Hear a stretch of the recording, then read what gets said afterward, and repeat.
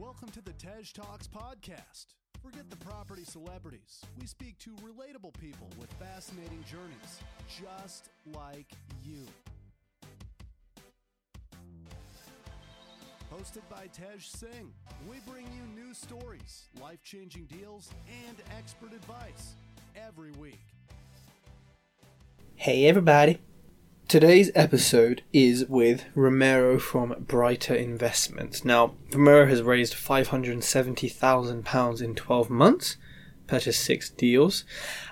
He talks about how to present a deal to investors and why,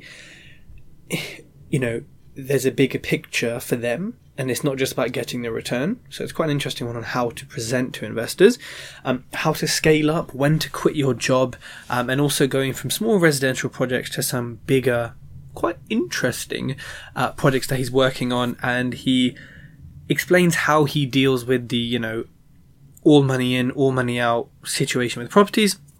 And also he's found a niche or a gap in his market, which is kind of stuff that most of us would probably look at and think, who's gonna live there? Who's gonna buy that? Not in a bad way, but in a don't quite understand it way. But he has done this to his success, and he quit his job not too long ago in marketing, and he lives in Nottingham and invests around the area. We also talk about challenges, how to keep going again and again and again whilst he was working full time, and also how to deal with leaving money in on every deal and how to then carry on to the next one, how to scale up from, a lick of paint to a more complex refurb, and many other bits and bobs of challenges that he's had. So I'm really looking forward to this. We did this in person, so the YouTube video will be out very shortly so you can see our pretty faces. If you haven't left a review, please do. And if you want to talk about investing with me, please go to tejinvests.com and then give me a call or, let's have a chat. Romero from Brighter Investments, welcome to the Tej Talks podcast. Hello, Tej. You know what? I asked people to send me an email of their achievements and challenges. And most people, it's like 6 bullet points. Yeah. And I'm like, cool. Yeah, I'll get back to you on it. But for you, I was like, what the hell? I was like, okay, we need to do this podcast because, I just can't even read it now. There's so much. Okay. Mm-hmm. So I think the listeners are really going to enjoy this one. And just to give some headline figures, you raised 570,000 Great British pounds sterling in 12 months. Yeah. That's pretty awesome. Yeah. I think no matter what deal sizes people have, people would love to raise that kind of money in the time you did.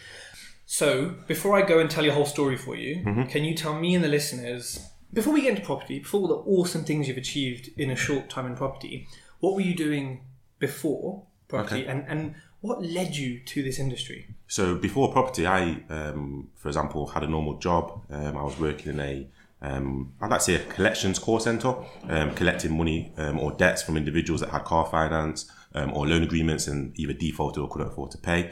I quite actively talk about this at my events, and I say that the salary I was on for up north is nothing great. I'm 29 at the moment now, so this is 10 years ago. I was on a salary of, I can remember, £14,464.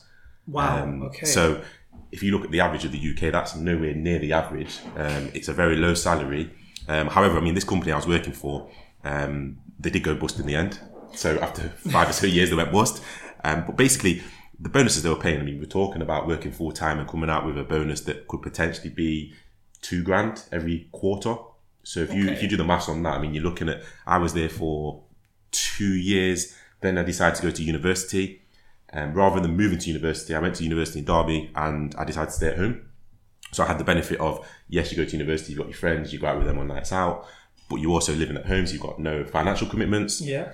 Yes, I did drive to university, so yes, I had a car that I'm paying for petrol for, but I found that being working part-time, I'm getting, let's say it went down to £550 a month, in addition to still getting a percentage of bonus, not now the £2,500 level because I'm not full-time, but it's still your 600 a quarter or 1,000 a quarter. So all of a sudden, I'm accumulating all of this finance, which in my eyes was going towards a car. I was looking at a C-Class coupe when I finished university. Yeah. Talking about spending 15 to 20 grand on a car. So flash, yeah, that's what I was looking at. And as I'm going through that process, I then decided that why would I spend all this money on a car? I've been watching Homes and the Hammer for the past 3 or 4 years. I've been going to PIN networking events as well. Something clicked in my mind that, am I really going to take all this money that I've now accumulated?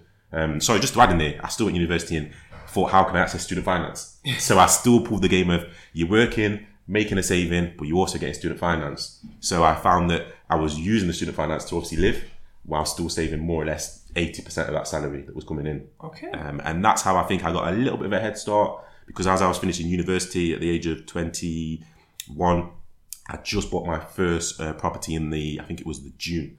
And then I turned 22. That was an investment property? That was an investment property. It wasn't a massive refurb. It did need a bit of work. We might get into it a bit later, but it was only like a $4,000 refurb, which I did post the first set of tenants moving out. And you were 21 years old? I was 21 at that moment in time, and just turning 22 with my own money, in that scenario. Fantastic. Okay. So all I knew then was, from going to 2 or 3 PIN sessions, was you need your own money. You have to raise, I think in that case, I had a 20% deposit. This is, as I said, 7 years ago.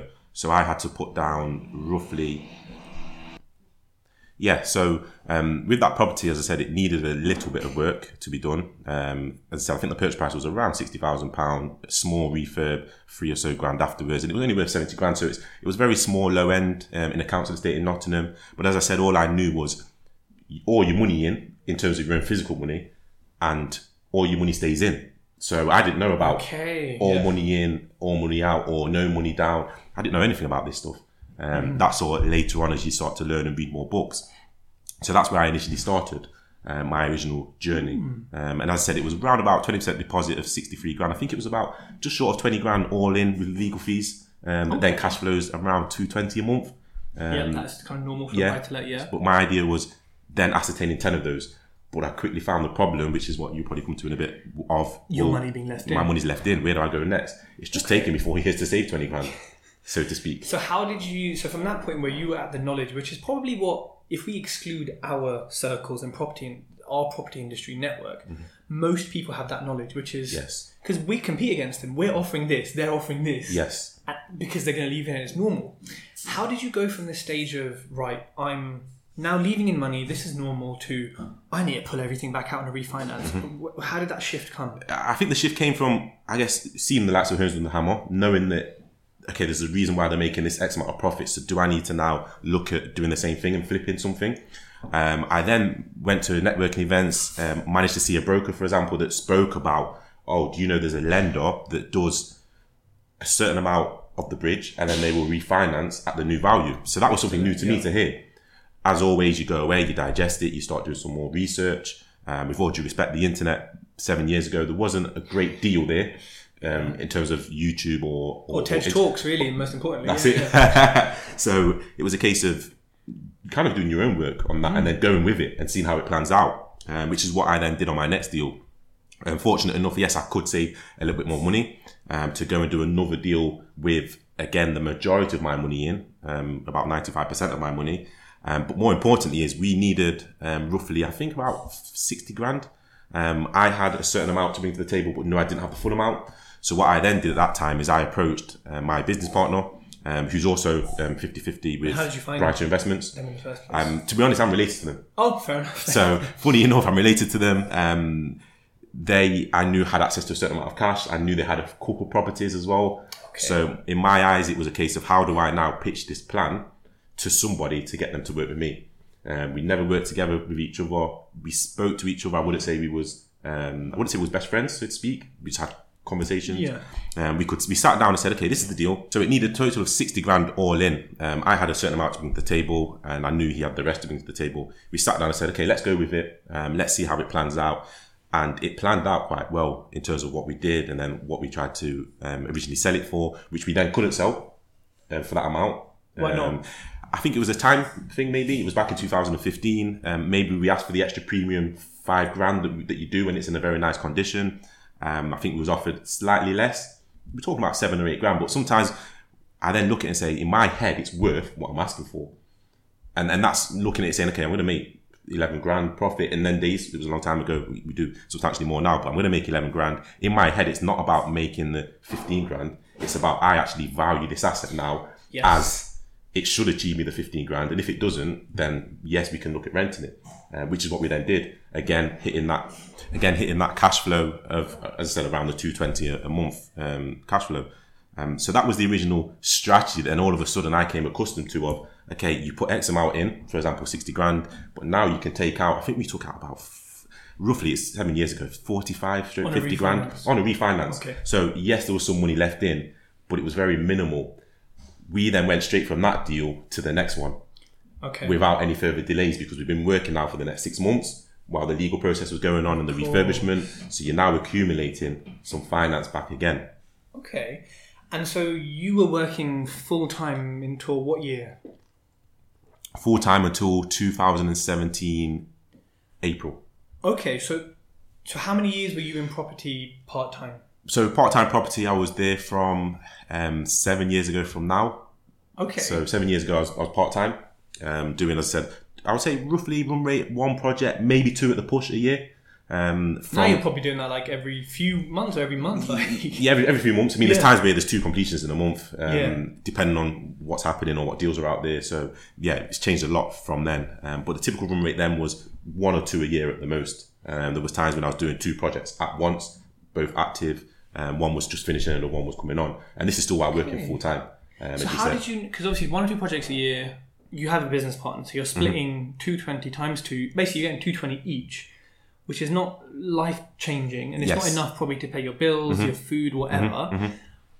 How did you know, or what was the moment you went, you know what, I'm quitting my job, I'm going full-time, I'm going to hammer this out properly? And for me, that question was a case of when you're now on your day job and you've got an hour break, or an hour lunch, so to speak, when you're now booking all your viewings between 12 and 2, and then unfortunately sometimes the agent can't do 2 o'clock, they can do it 4. So when you're now all of a sudden taking your lunch at 4 p.m.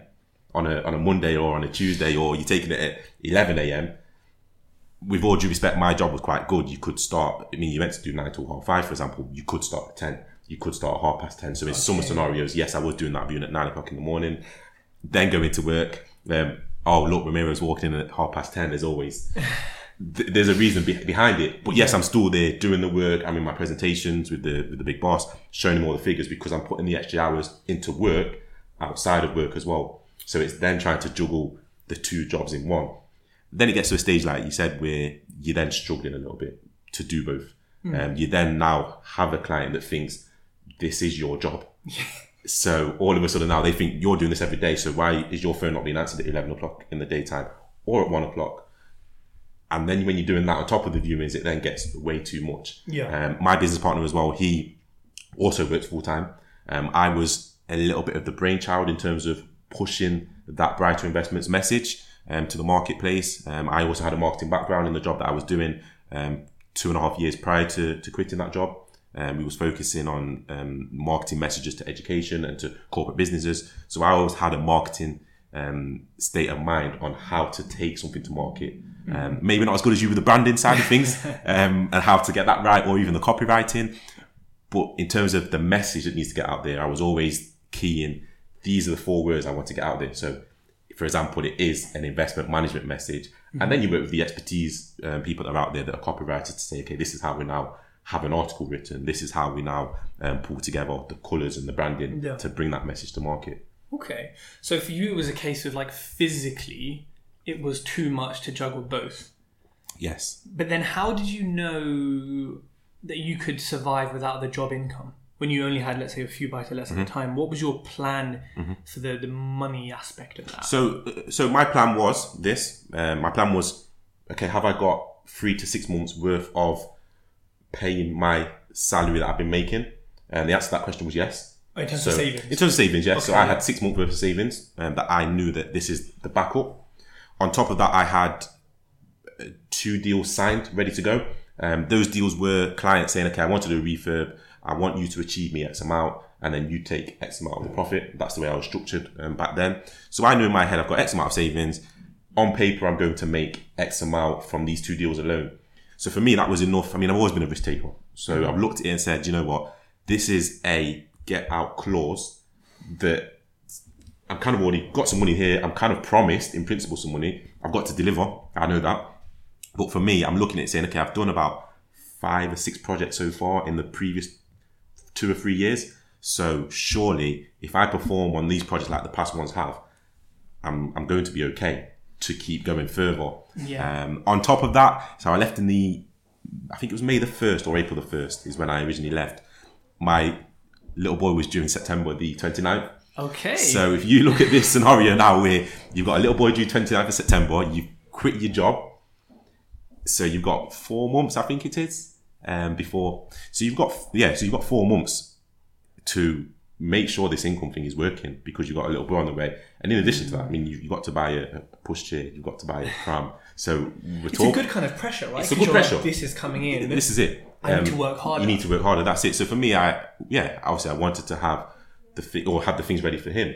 So, when you're working, you know that, okay, well, if I've got £300 spare, as an example, for that month, that £300 is towards a pram, as an example. Okay. In this scenario, remember, I'm using my savings. Which is a set figure that I'm working to per month. So all of a sudden now, yes, I'm trying to deliver these projects, but I wouldn't say more determined, but I know what needs to be achieved, and I know I need to now hit this number and work very hard to hit it. So I like that because you said you're a risk taker, but you obviously still planned enough. You can't be an utter lunatic and say, I've got no savings, let me just quit. Of course. You planned enough, but you also had an incoming pressure that you obviously loved and cared about to also make you work. And I think it can be scary to rely on that pressure, but we're all capable people. Yeah. With the right pressure, with the right sort of security and savings, we can get things done like that. That's it. So obviously you quit your job and you've been in property full time for 2 years now? 2.5 years, so Feb 2017, so 2.5 years. And so right now it is it October? It's October 2019. That's correct, yeah.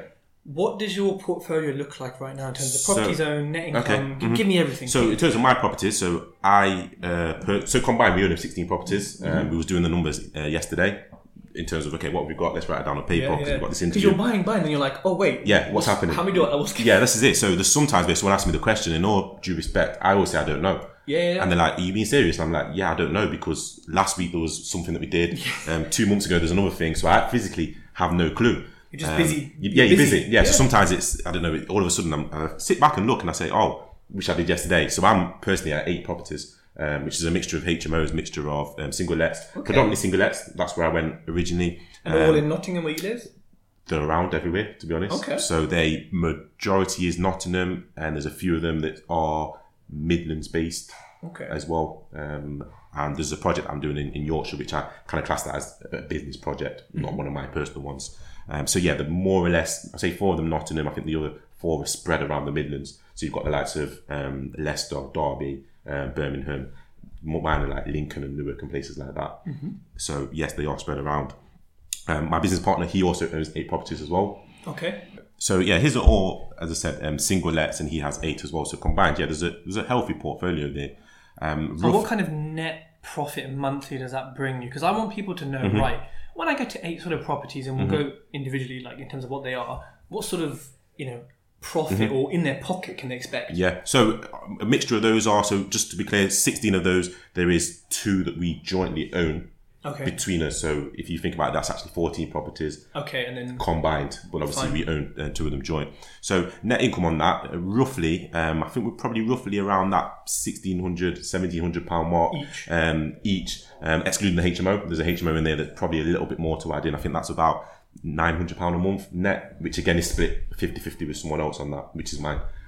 So there's that to add in there as well. So again, there's some properties that are with him, as you see, it's 220 net flow, but yes, I only take 110. So you see the smaller ones are in there. I've got some of the bigger ones that are doing 350 as single lets because they were good money in and money out deals and good mortgage rates. So combined, as you can see, that income for 7 single lets is, I would say it's good for single lets, but if you compare that to HMO, you'd have someone that would say, well, I achieved that from 1 HMO, which they own outright on their own, or maybe 2.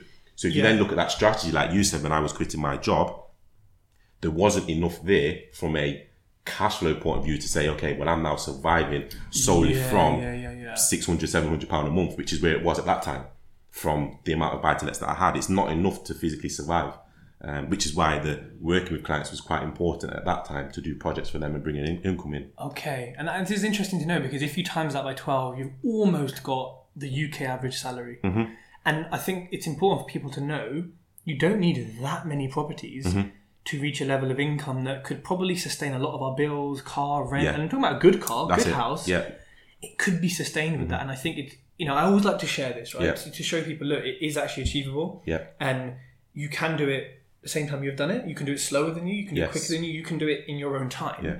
But it is achievable, right? So, before we started this podcast, and as I kind of said in the introduction, you raised £570,000 in investor finance. I mean, tell me how I can do that, please. So a key one for me on raising investor finance, I always say this to anyone, that this is what I did. If you've got a clear objective of what you're trying to achieve, so for example, we're buying, for example, let's say tomorrow, me and you, Tej, we're buying a building in London somewhere that's £500,000 that's going to be worth £1 million. Yeah, of course. It's impossible, but that's what we're doing. So if we can now pitch that we've got this building for 500 grand, we're now looking to make it worth £1 million. Okay. This is the reason why we need 500. Our refurb cost is 200 grand, for example, and there's a big number left at the end, which we're saying to you as Mr. Investor, we're sharing a piece of that pie with you at a good rate, which is better than the bank. So whether that's, you get people talk about 5%, whether it's 10%, whether you go into the extreme and saying I can do 15 or 20%, which is massive numbers. I'm an investor, I know 20% is a big number, you do as well. But whatever that number is, how can you put that together in something to make it look very attractive for an investor? And that's what I think we go away as Brighton Investments and try and always do. With all due respect, I say we've also got the backing that, for example, we can go to auction, which is what I've done, let's say a year and a half ago. We've gone and bought something outright for example, £87,000. We've then said, okay, we need 60 grand worth of refurb. That £87,000, although we, in the back of our mind, have 40 grand from a client saying, yes, I'm in with 40 grand. Here's a deposit of 10 grand, for example. So yes, you can go to auction now and put the 10 grand on your card. There's my deposit. That's security for me to know that, well, it's unlikely they're going to withdraw when they've already sent you the 10 grand, because what would be the reason behind it? You then got another investor saying, yeah, I've got 20 grand for you. That's fine. When do you want it? You got another investor saying, yeah, I've got the 20 grand for you. So all of a sudden, that's £80,000 towards the 87. We know, okay, worst case scenario, someone withdraws the 20 grand or the 7, we can input that slight shortfall. Yes. But how do you... Okay, so the first step you've given us is be very clear on your deal. Yes. So package it correctly, describe it correctly, have solid comparables, have estate agents' comments, have everything that I could look at it as, say, a millionaire and be like... Yeah, it makes sense. Yeah, that's it, yeah. But then how do you... So these guys who are giving you money pre-auction, which is great, because it means you're ready on your card. You're ready on your card, that's it. If you can... Yeah. How have you gone from... So, right, you've got... Okay, I'm Tej. I've got a deal. I've got clear parameters of what the deal is. What's my next step to eventually get to what you just said you're at now?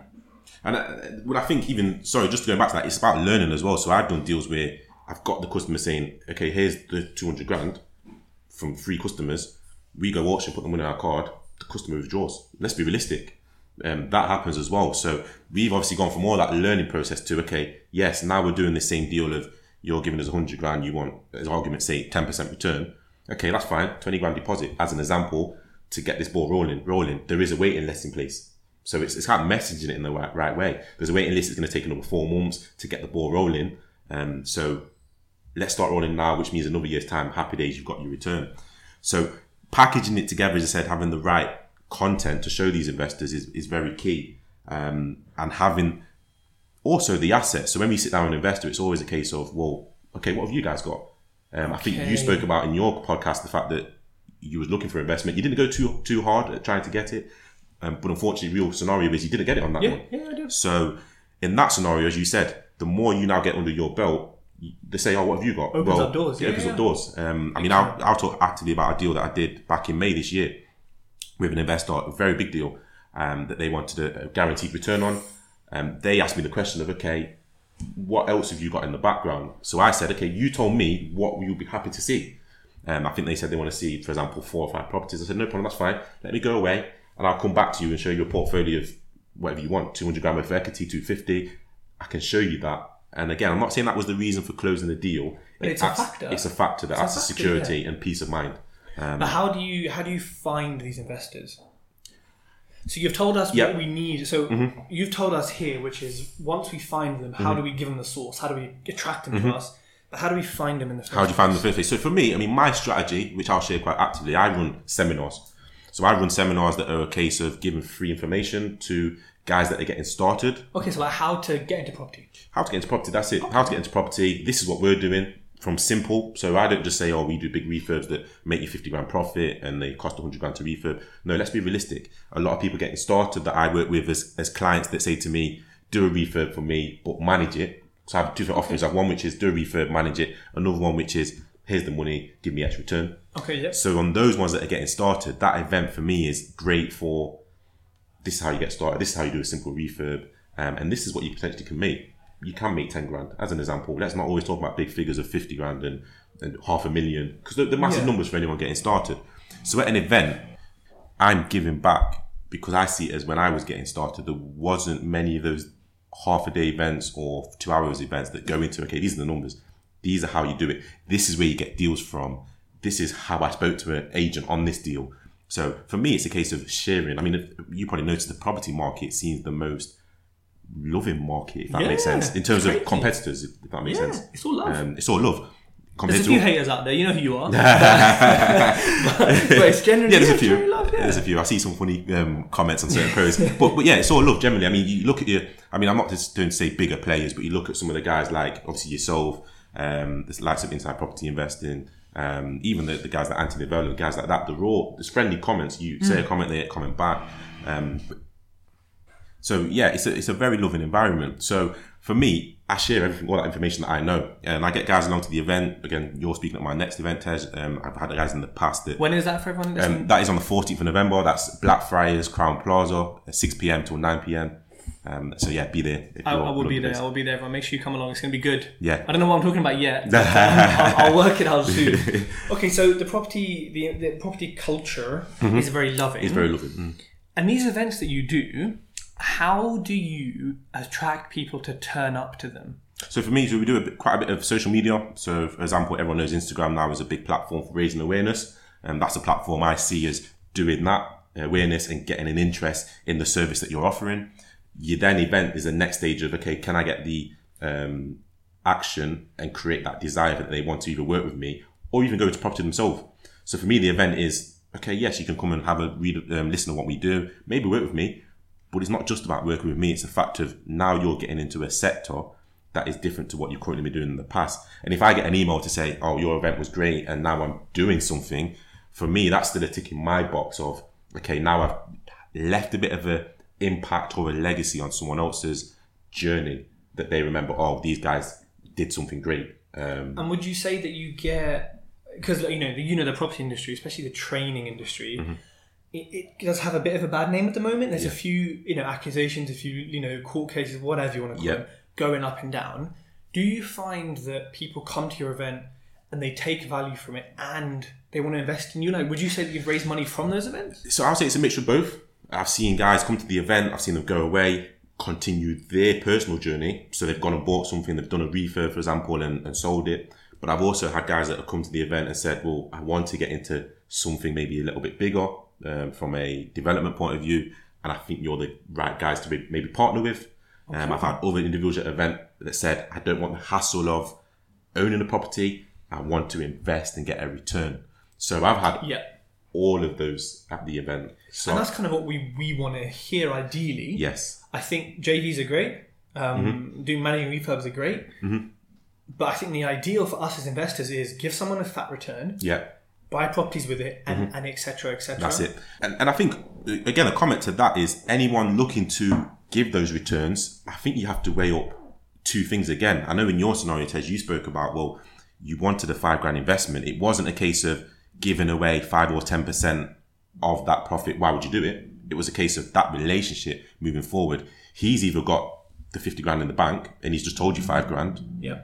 Or his friend's got $500,000 in the bank that he's going to tell his friend about. Oh, talk to Tej. Exactly, yeah. As well. So, again, I don't want to jump too quick, but I'm going on to a topic where I did my first event 2017, April, Crown Plaza. I had, I think it was 13 attendees, so not great. First time to London. Hey, that's pretty first event. That's first good. attempt. So again, I had a delegate there. After the meeting, we spoke about an investment of 20 grand. Again, I was very new to property. I was talking about returns of around the 5% level, which I still do at the moment, and I still do greater returns as well. Unfortunately, 4 months down the line, I didn't win that deal, so I lost that deal. But funny enough, she came back to me in 9 months after and said, to be honest, this is the reason you lost the deal. So we now had a conversation after having many conversations. What was the reason? Was there anything? The reason was the percentage. She said someone else came to me at that moment in time and offered her 1% more. But she didn't come back and say to you at the time, can you beat this? Not at the time, no. She didn't give me that awareness. Interesting. I didn't have a relationship in terms of previous business relationship as of yet. Because if I was her, I would be like, come back. Can you beat this, please? Yeah. Because you know what I mean? But yeah, okay, that's it. So at that time, I didn't have that opportunity to beat it. A year later, she came back and said, okay, well, this is what the other person offered me. What can you do? So I've gone away, you've digested it with my business partner. We said, do you know what? This is what we can do. She's turned around and then said, okay, well, I got 50 grand, not 20. So, and this is the part of, I'm trying to refer back to that relationship of the 5 grand at whatever percentage, 5%, 10%. It's not always about that one deal. It's the bigger picture. It's not. And I think the example like I gave on my podcast before is like, I've got an investor who will loan me 85% loan to value, as opposed to one of my others, which will do 100. Mm-hmm. But the one who's got 85% LTV loans out, he said he's got £4 million loan out at the moment. Okay. Not his, I think he's like a sort of broker, and I said, cool. Like, I'm going to put in 15% of my own money or another investor. I will take a hit because of the huge floodgates that can open if they want to. And like you said, we all say things at the start. We're always cautious. 85%, this percentage. Yeah. As it goes along, as he gets paid, we know what's going to get bigger, right? And even, again, I'm moving on to the fact of, I work with some clients now where there's a few clients who will know this, that I see a deal on paper, and if it stacks, and if you're talking about a residential property that's derelict in the middle of nowhere, which is a lot of what I do, and it needs 150 grand refurb, and there's a number at the end of 100 grand, for example. If an investor's physically said, here's all the money, they don't own the property, they've just said, here's all the money, you do the refurb, I can look at a very good percentage, and we're talking about numbers way beyond 10% here, because we're looking at saying, we've got a relationship with them, why are we only quoting 5% when they're saying, here's 150 grand? Why not reward them as a client that they keep coming back and spread the message to their friends as well? I think that's something people also forget. Yes. I think because we're getting cheap money, we all want cheap money. Of course we do. 0%, I'll take that any day. But actually, sometimes the cheaper the money, the bigger the cost of the relationship. And especially, even if you surprise your investors, even if you agree 5%, but end of the year you're like, actually, you know what, Mr. Mrs., here's 8%, here's 9%. Yeah. And they're like, what? Yeah. They're not necessarily going to keep expecting it, but they're going to be like, damn, he cares about us backwards. Yes. And actually, you'll find some of your investors, again, this is something that I didn't used to think that investors would necessarily care about us, because one said to me, Tej, you're buying like 5 properties at once. Are you okay? Can you handle it? Of course I can. All good. But you're paying me interest quarterly, I think it is, or something. Of course. Mm-hmm. And then they were like, that's money coming out of your account. Can you? I want you to win as well. And I was like, oh damn. I was like, what? Yeah. You don't think that. You just think, oh, it's a transaction. They want their money. You want your money. Yeah. But actually, she was like, look, I'm happy to lend. Keep buying. But I want you to be comfortable that you can afford this. Yes. And you're not taking... I was like, look, I'm taking no profit. And she's like, no, take profit. Yeah, and I was like, look, this is just how it works. So I think for us... it's important to remember. Yeah, that's it. And I think the moral of that story for me saying to anyone is, okay, you might lose a deal, or you might not get a certain deal with someone that's looking to loan you some money, or even a client that wants to manage a refurb. But don't get kind of too disheartened about it. Move on from it. There's a lot of investors out there that there'll be someone that takes to your personality and wants to work with you. That's how I see the property market. I work with a lot of people that are starting out, for example, on certain deals. And they're doing the same thing that I do, like a lot of people do in this industry. But I always look at it and say, there's a lot of investors out there that there'll be someone that likes the other person over me. Yeah, 100%. Which is fine. And you know what? Let me put you on the spot right now, because you've raised quite a bit of money. Right. I have just bought a property. Let's make it a bit easier. Estate agent. So there's no auction 28-day completion. But let's say I want to complete in 4 or 5 weeks, really. I haven't got the money. I've got a couple of grand. Let's say purchase price is 50 grand. Talk me through some tangible steps that I can do in the next 2 to 4 weeks that could raise me 50 grand. What you could do is that deal you've got. For example, I'm putting an investment here on now where you approach me or Mr. Smith, who's my friend, for example, and say, this is the deal I've got. I want to see on paper, what is that deal? I don't necessarily want to see there's that address of the property. I want to know, this is the property. This is the work I'm going to do. So 50 grand purchase price, 25 grand refurb, end value is 100 grand. On paper as an investor, I'm now confident that you know what you're doing to say, okay, here's the 50 grand. You take the 50 grand, you go and do your work, come back to me at the end with my 55 grand, for example. But how do I find you? How do you find me in the first place? Yeah. That deal you've got, package it. So make it clear that it's your deal. You're about to buy this, regardless of any investment. Mm-hmm. So it's about how does it look? You're buying this without any investment, promote it. Okay, looking for 25 grand on this deal, a few spaces left. And that's how you promote it, whether it's social media, whether it's an email contact list that you've already got in place. In my scenario, I've been doing events for 2.5 years. I've got a very healthy email list as well. Yeah. Some people have never been to the event, I've never met. I do normal monthly newsletters. So we're not always talking about profit. For example, I think you had Fat Properties on quite a while ago. A very good comment he made was, okay, I think you asked him what's profit. He said, firstly was, it's not always about profit. Yep. Sometimes it's about the impact on that student's life.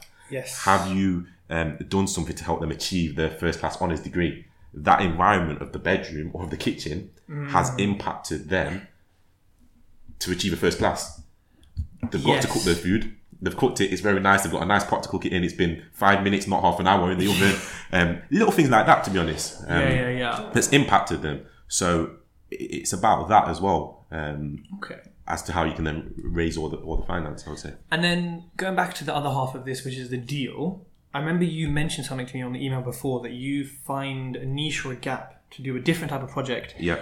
This may be away from the usual stuff. Yes. But you still achieve good numbers. Can you talk me through one of those deals and what it is? Yeah, so I will talk about one. I'm going to go to one at the moment that's in planning permission and just about been approved. Basically, that deal was so there's 4 properties in the middle of nowhere. When I say the middle of nowhere, we're talking about half a mile away from the main streets. Okay. So it's a farm. There's no main sewage. There's no gas supply. Just to put into perspective. Middle of nowhere, yeah. Middle of nowhere. Yeah. There's 4 houses. There's a house next door that's the new build, 2003. So not too old. There's one house on there that's derelict, that someone's just bought, doing a little bit of work to. And there's another house that someone lives in that's done an extension. So they're the 4 houses along with the one that we're doing. Okay. It's a derelict building. The bank repossessed it in May. It went to auction. I think it was 14-day completion. So auction's 28 days. I've done 14 before. Yeah, 14 days completion. So there's no time for the legals. If there's anything in there, you've got no time. So that one, I packaged it in terms of said, this is what we're buying. So regardless of an investor, we've kind of said this is what we're buying, and that's how I always package it, because it's something we may still well buy without an investor. Okay. In fairness, I did have an investor looking for a project of that scale that's saying, okay, here's 100 grand. Okay. Go and buy something and you put the rest of it. Okay. So that project, we packaged it. The investor was already there, as I said, with a deposit ready to go. So we went and bought that outright at auction. So in that scenario, it's a bit different. Middle of nowhere, no sewer, no mains gas supply. In a mortgage space, no access, sorry. Why would you want to buy this? We're looking at the numbers. So, I mean, again, the last 4 or 5 auction properties I bought, I haven't seen them. So I'm flipping it to the guys that I think it was Peter that spoke about auction. Yeah. Always view, constantly view. I'm going to flip a little bit away from that and say, didn't see anything. The numbers work on paper. This deal it's higher risk than a buy-to-let. Yes, higher risk. It's not anymore just staying in its current condition. And so you're buying the 4 buildings? Not the 4 buildings. There's one house left on that street that was being sold from auction. And it was in bad condition? Very bad condition. There was no access, so there was no viewings taking place. To the point of when I've then gone to see it, you can see the door that so we've sent someone to put nails through the door bolt it and all this kind of stuff. So for us to then get in when we've then bought it. But it's in the middle of nowhere, right? Middle of nowhere. It's in a place called Eastock, which is in Scunthorpe. Middle of nowhere. I only know Scunthorpe because Tiny Temper said it in one of his songs ages ago. I have no clue where it is. Okay, then why would you want to buy somewhere where it's in the middle of nowhere? Middle of nowhere, something like that for me. You look at the whole buy-to-let market or the refurb market, you've got everyone buying the properties that, I'm from Nottingham. Properties in Nottingham, 100 grand purchase price, 15 grand refurb, it's worth 110. So do the maths, where's the numbers? Yeah. There's nothing there. I personally haven't bought a house in Nottingham for the past 4 years, excluding what I'm currently doing now, which is a HMO. So take that out scenario out of the equation. I haven't bought a house in Nottingham, to put it in perspective, but I've done about 10 projects for investors from London in Nottingham. So put that in perspective. Yes, there's still a number there, but we're not talking about 25 plus. It's a lot lower. So you bought this house and auction, how much did you buy it for? So I bought it for 87,500. Was it heated at auction or was it an easy? In fairness, I did that as a phone bid. Okay. So I was in London that day, so I did a What was it guided at, bid. remember? It was guided at... I did one 6 months earlier that was guided at 35,000. I think this one was guided at 70. So not too far above guide. Yeah, I guess 70. lack of access does scare some people. Yes. I mean, it would, right? It would do. You don't know what to do. Spending a lot of money. And in fairness, the setup in terms of when you look visually at it, it doesn't work in terms of the layout. So it looks weird. It does need an extension or it does need a new build. It's one of the two because it doesn't work. It looks weird. It doesn't make sense. So it's 0.59 acres. So it's quite a large plot that it's on as well. Okay. There would be potential for 2 houses, but it's on a brownfield site, so it's unlikely the council would approve 2 houses. So we've got planning permission to take it from 87 square meters to 146. Do an extension. That's it, of some sort. Okay. Again, down to the due diligence of the estate agent that I spoke to prior to getting this property said, "Oh, to be honest, mate, knock it down. I've been there, I've seen it. Knock it down, rebuild it." In my head, it's a case of does the number still work? And this is back to when I said I haven't seen it. The reason I haven't seen it is I know if I go there, I can tailor my numbers to be more precise. Whereas not seeing it, I work worst case scenario. So on this one, for example, 87,500 purchase price, my refurb on this was like 150. Does the number still work? So 150. So you're knocking it down or you're extending? So on this version, 150 extension, do my numbers still work? The GDV 325 to 350. Does it still work? And will it sell in the middle of nowhere? Or is it one of those middle of nowhere that's quite nice? And one thing I look at is, it's the middle of nowhere, it's still okay or nice, but there's someone that lives next door. There's someone that lives next door to that, and it's a common question I get asked. Yeah. I'm working on a deal at the moment, which I don't want to go too much into. It's quite a big development. GDV should be about 1.55. Nice. Working on it, it should be completed. There's a few title deed issues. But again, the person I'm working with on that asked me a question of, do people want to rent there? Do people want to live there? I turned around and said, it's on an estate with 2,000 houses. And that's my answer. Yeah. I mean, there's nothing else. Yeah. There's another deal I won't go into, but again, middle of nowhere in a place called Bardney, which is in Lincoln. Middle of nowhere again. Cottage. Something different, cottage. But again, okay, it's a small town, but there's 500 people that live there. So my question is, you're now telling me there's not another one person within the 20-mile radius that doesn't want to move to that small town. Yeah, and I think when you start out, it can be, especially if you're from London or a big city, it can be hard to go to certain places and be like, who the hell lives here? Like when I went to Wales first time, I was like, what? And now I'm just like, there's demand everywhere. Yeah, that's it. Even in the most tiniest village, I'm like, nah, someone's son, someone's daughter is about to... And there you go. So that's where you hit the nail on the head of, yes, there's only 4 houses there, but there's someone, whether they're commuting from Scunthorpe or want to relocate from Scunthorpe to Easthoff, whether they want to live in Easthoff and work in Leeds, for example. Or retire there if it's in the middle of... There's someone. And I think maybe one thing for people listening is, if it is in maybe an abnormal area, this could be considered as, maybe leave a little bit more time for it to sell or rent, just to be safe, right? So, just to settle yourself. Yeah, there you go. So, for example, I've done a bungalow in Newark. So Newark is where's that? Newark, sorry, it's near Nottingham. It's 40 minutes away. It's a smaller town. The sale time period, I mean, you put something on the market in Nottingham, it might go in 2 weeks. So it'll go instantly. Okay. Birmingham, maybe the same thing. Birmingham, yeah, definitely. The same thing, it'll be gone straight away. Newark, I mean, I sold a bungalow there. It took me 2.5 months to get the sale agreed. So if you look at that perspective of time, yes, it's 2.5 months, but there's still a very healthy number in there. And that's what matters. Yeah, and that's what matters. So on this one here, I mean, if you can achieve a healthy number that you're looking at it saying, okay, if it can do 100 grand profit, potentially, the client I'm working with in this one was a brand new investor. She said to me, I've seen what you bought. I would never, ever buy that. But the model she's coming on is, okay, let's give her a fixed return of X amount. That's very good. She's happy with that. That's the security that we've got it based on. Yeah. She's now based it on my expertise to deliver that project. But she said, I would never buy that. No way. It's too much of a big project. To me, it's simple. There's an extension, there's a refurb, and that's it. As simple as that. And I think, you know what, it's interesting because some investors like that may actually say, I'm not going to loan on it. They may just say, if that's my security, no thank you. Yeah, no thank you. Even though we're just like, oh, we know what it's worth. This is it. Yeah. You know. Yeah, that's it. Yeah. And sometimes what I then do, so again, this is an advice for anyone, is deflect a little bit away from that type of purchase and say, okay, this is what it's towards, but let's underwrite the security by something else that we've got in the background. Yes, and that's the power of having your assets. That's it, to put it on a contract. Yeah. So this is now what it's towards. So yes, we're buying that, but it's underwritten by all these other 5 assets in the background.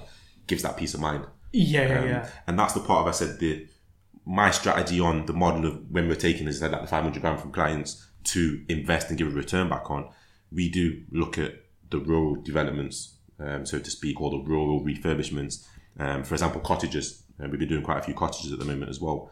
So just a little bit different, which is away from what I guess most investors will be thinking about doing. Because it's very competitive. I mean, you're looking at a house, for example, in Nottingham or Birmingham. I'm probably looking at the same one. Yeah, especially in Birmingham. Someone else looking at the same one as well. So we're trying to exploit that rural destination that only a developer really wants to get involved in. It's true, and I think, you know what, I think it's important to do things differently because, like you said, a lot of areas, especially Birmingham, and I'm sure Nottingham as well, you have that competition. You have a competition from builders who have a bigger budget than you. Yes. Homeowners who have basically no budget. Londoners who are just leaving money in. Again, often if they're prime central London, they live around here, they've got no point even bidding again. They're going to win, and then they're too silly to think about leaving less money or anything like that. So you're always competing. Us as investors are 4 levels behind. Especially at an auction, we are like 4 levels behind. So I think you should go for something different. I mean, look, I'll buy a house with subsidence. Yes. If I know it can be fixed, then it can be sort of, I'll buy with knotweed. I'll buy with stuff that people are scared. Damn, some people are scared of damp. I'm just like, this is really dry now. This is not even an issue. So it is important to differentiate yourself. But by doing that, come challenges, right? Yes. So let's talk about your challenges in property. What have been some of your biggest challenges? Why? And how have you got through them? So, to be honest, a big challenge. I did a rebuild of a house for a client back in 2017. Knocked it down and rebuilt it. Okay. Never did it before. But again, that was down to experience. So in my head, I knew exactly what the refurb cost would be from doing 6-7 projects prior to that period of time. So I knew, okay, my refurb, my doors, my door casings, my plastering, it's all very tight. The only aspect I wasn't sure of was, okay, how much is it going to cost me to take this house down and rebuild it? My major problem with the builder was the house was made out of a material called PRC weights design. Basically, it's reinforced concrete that's held together with some steel kind of like supports. And his problem and everyone's problem was, to be honest, I'm struggling to quote the exact amount it's going to cost just to take the house down. I can quote you to build it, but to take it down, I'm struggling. So we took a little bit of a risk and a gamble to say, okay, well, on this scenario, I don't do day rate in general, but on this scenario, on that aspect, we're going to have to go day rate for taking down the house, which we did. The house all came down. It was held up by acros. The first floor joists were held up by acros, and the roof was held up by acros as well. But that was a big jump. I even had dreams of the house just falling down. And it's a semi-detached house as well. So there's a house on the side that's already built out of brick. We're now taking this house down and leaving. I mean, if you look at my website, anyone looking, listening at any point, you'll see it's just a shell, and it's just got a roof on. See this. I'm gonna check this out. And it's crazy. I had dreams of it falling down. I was like, this isn't my house. It's my client's. My client owns this house, so this project needs to be delivered and still sold and achieving. I think we achieved circa I think it was 25 to 30k profit, which is still healthy, but it was a lot of work. I mean, I achieved that number on a project that is not even major. So it was a lot of work.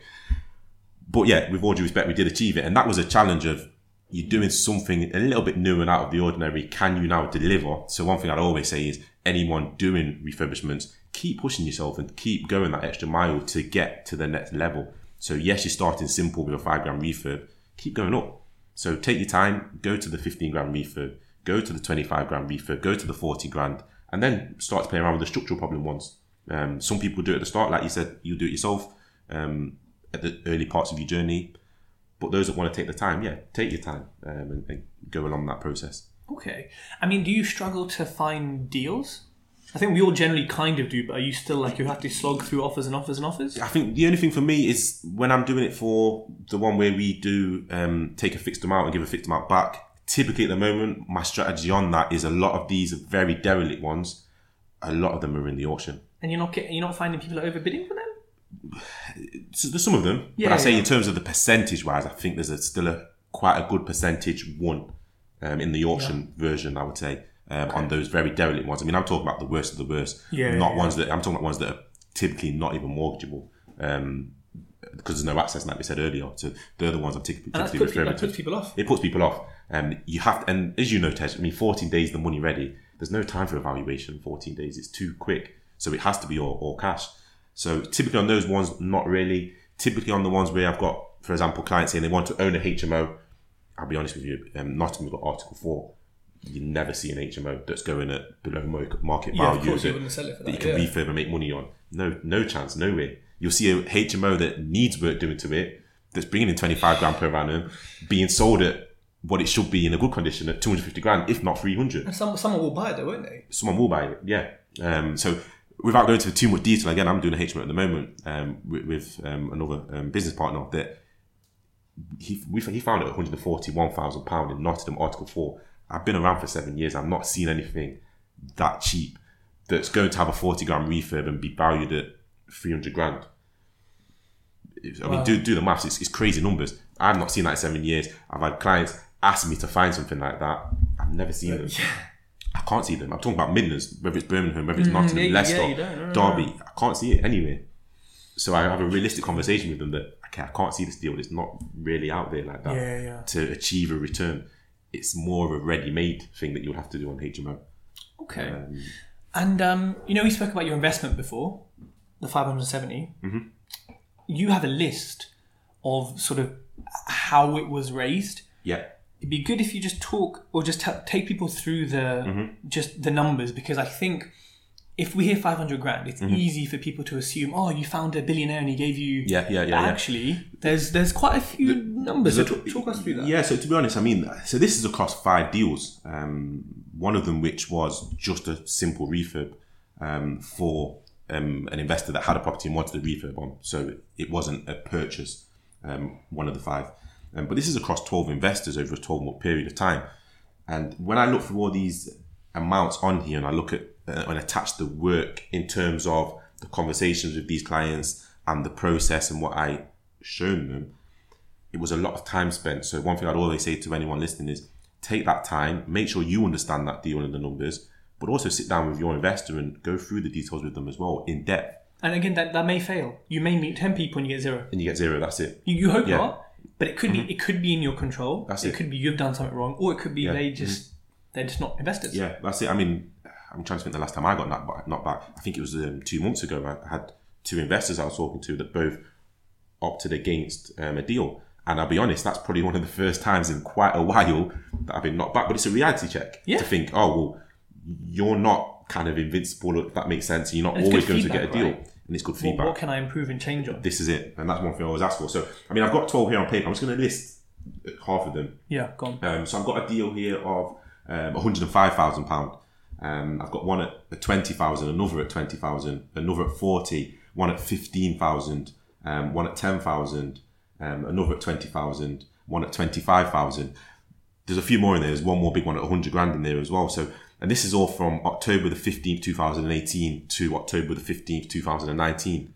So all within that period of time. I mean, there's a few more that I've missed there, but there's 12 investors, 3 of which are on 2 different projects.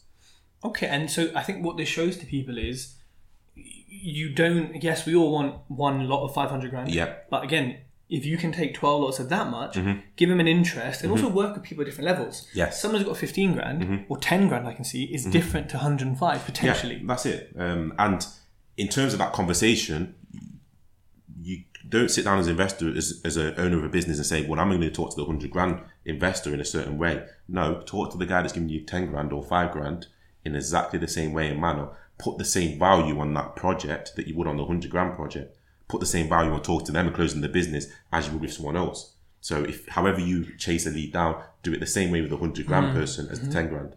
Think about that future relationship. I mean, there's one on here. I spoke about the deal that I lost for 20 grand that I got 10 months later.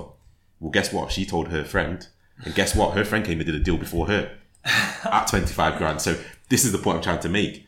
Look at that. Don't turn around and say, well, oh, you didn't do that 20 grand deal with me. I'm not going to talk to you again. Or you've only got X amount. This is it. Because no one's going to give you their life savings, are they? Of course not. So they've always got more. They always have friends who have more. And like, I think the difficulty to raise each amount is not equal to the amount. I've raised like 60 grand off Instagram without meeting the people like that. But then I've had to meet someone X number of times to get 10 grand. Yeah. So sometimes you're just like, how does this make any sense? And sometimes it doesn't. Yeah. Sometimes the work does not equal the amount. Yeah. So don't feel disheartened when you put in a lot and you don't get out a lot, because that's the first deal. That's one of many. That's one person with 10 friends. That's it. And one thing I've probably not covered as well is always understand the objective for the person giving the money as well. Yes. That's the key thing. What do they want to achieve? So they will always say maybe a percentage they want to achieve, but it's not about the percentage. There's always another underlying thing to understand. This is it. You can say it. Yeah. I think it's important to ask, like, I think a good question, like you're saying there is, what do you want from property? What do you want from this investment? Because they could say a car or a hat, and then you get personal and you get to speak to them. And then actually it makes it more personal because you're like, I'm actually working for this person's new extension or something. That's it. And it shows you care, because we do care. Like, I just don't want to give someone interest. That's it. As a nosy, but I'm like, oh, what are you using it for? Like, yeah, that's it. It's one of those things, right? Yeah. So Romero, we've reached almost the end of the podcast. One of my questions before the quickfire round is there a bit of technology or an app or a platform or something that you just can't live without? I'm going to name two, to be honest. I'm going to name a scanning app called Fast Scanner. And again, it's not, I guess it's nothing about raising awareness of what I do. It's just about the ease of your day-to-day role and job. And it's as simple as that document that a mortgage lender wants back tomorrow.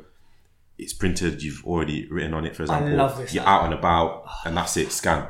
Fast Scanner. Fast Scanner. Okay, I use something called Cam Scanner. Same thing. Same thing, yeah. It's amazing, isn't it? They're amazing because we're out at the moment now. For example, if I'm doing a deal with you, you're bringing this document to me right now. Well, unfortunately, I ain't got a scan, ain't got a fax, ain't got a printer. There's nothing. Yeah. So unfortunately, it's till you go back home tonight at 9 p.m.